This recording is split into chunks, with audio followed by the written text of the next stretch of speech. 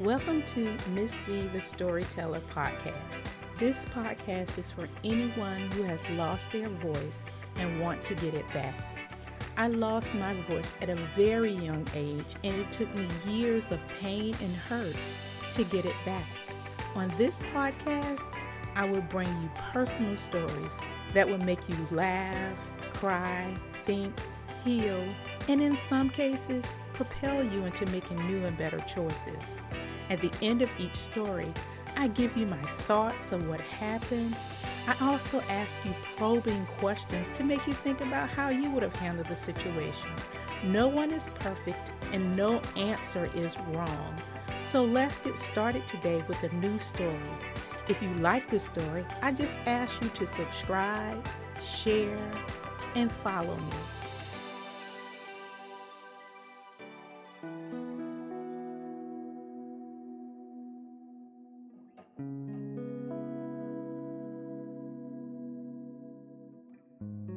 Hey, it's me, Miss V, the Storyteller.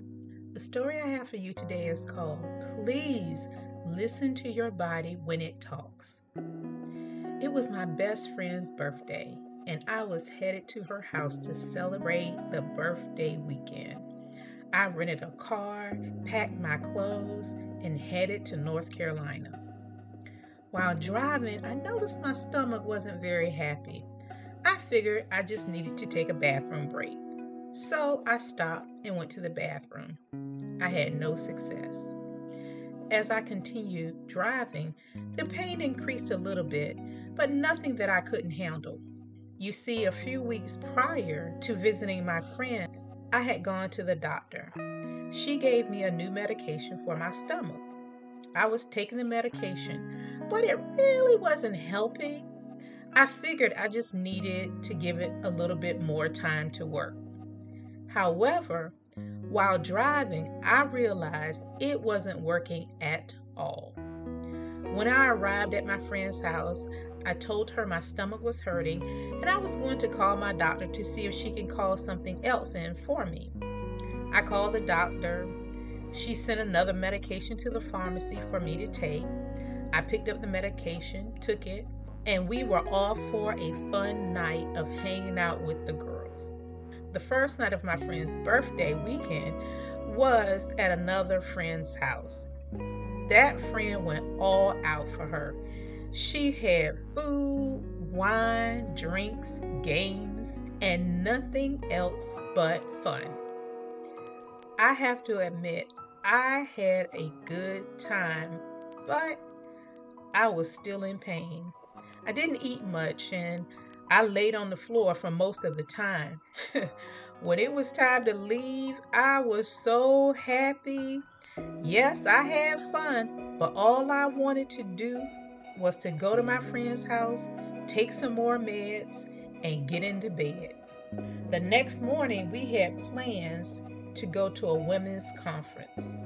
I was so excited. I got up, I got dressed, and I pushed my way through, although I didn't get much sleep and my stomach was still hurting.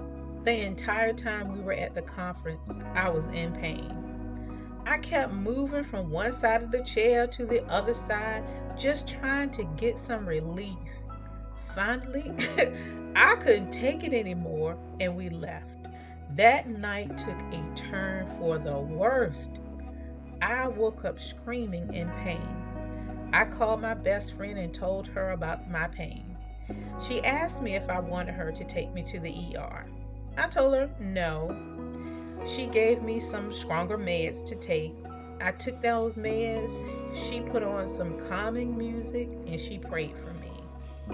At that time, I felt such a sense of peace, but it didn't last long.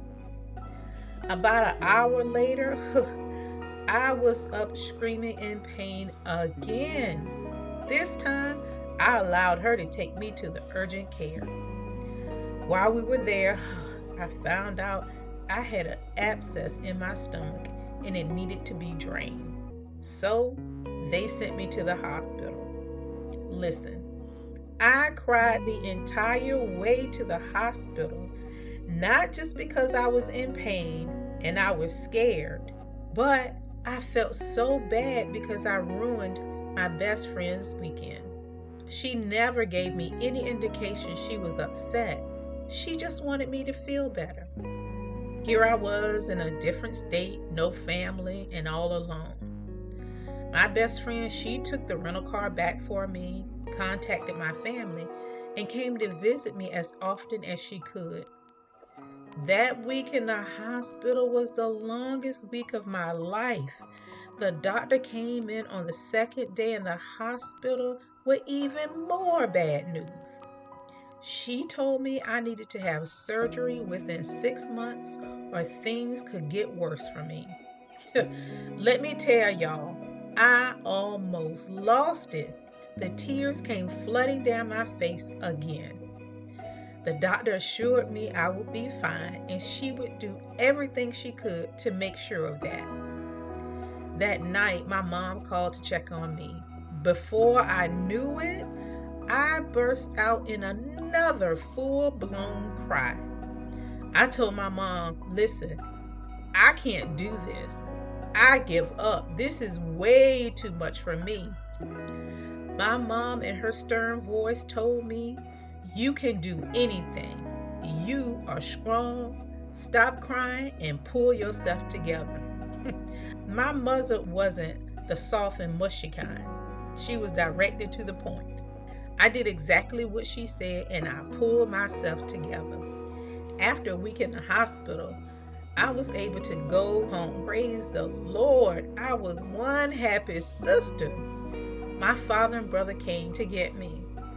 My father didn't come in the hospital, but my brother, he came in and he got me. When I got in the car, my father's face lit up. I guess he was happy to see me and that I was still alive. The ride home was a little rocky. We had to stop a few times, but they didn't mind at all. They were just happy I was alive, and so was I. Here are my thoughts.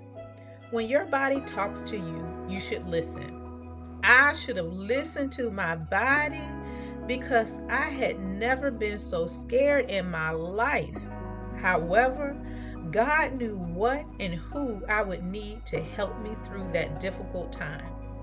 My best friend took care of me the entire time I was there. I found out God sent the best, the head of surgery, to take care of me. He allowed my mother to call me at the right time and say what I needed to hear. And last but not least, he sent my father and my brother to pick me up and take me home. Look at God. Here are my questions.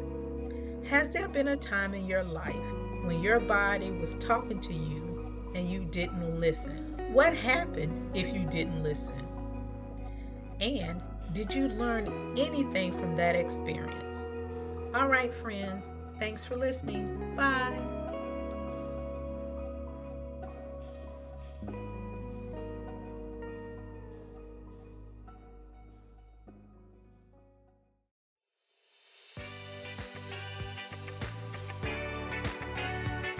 Thank you for taking the time to listen. I pray that this story will make you think about your own childhood memories and how they have impacted your life. If you like what you hear, please follow me on Facebook, Instagram, LinkedIn, and also subscribe and share. Thanks.